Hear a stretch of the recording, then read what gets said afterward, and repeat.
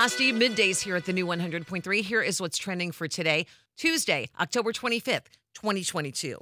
Everyone has a favorite Golden Girl, including George Clooney. He went down memory lane on the Drew Barrymore show last week, recalling what it was like behind the scenes of the hit TV show. He appeared in one episode of Golden Girls during season 2, in which he played an undercover detective who stays at the lady's house while investigating their neighbors for dealing stolen jewelry. Saying it was a fun show to work on. B. Arthur is the funniest person in the world. They were all hysterically funny, but B. Arthur really made me laugh. She was filthy funny. You can catch Clooney in his latest project, the movie Ticket to Paradise with Julia Roberts. Taylor Swift has a lot of famous friends, including the Barefoot Contessa.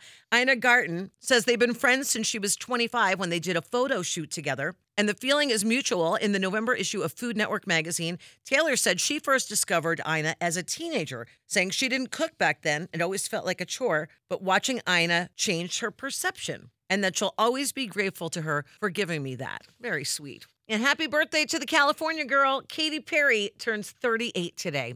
And that's what's trending. Have a great day. And thank you for listening to the new 100.3. She loves the 90s and 2000s.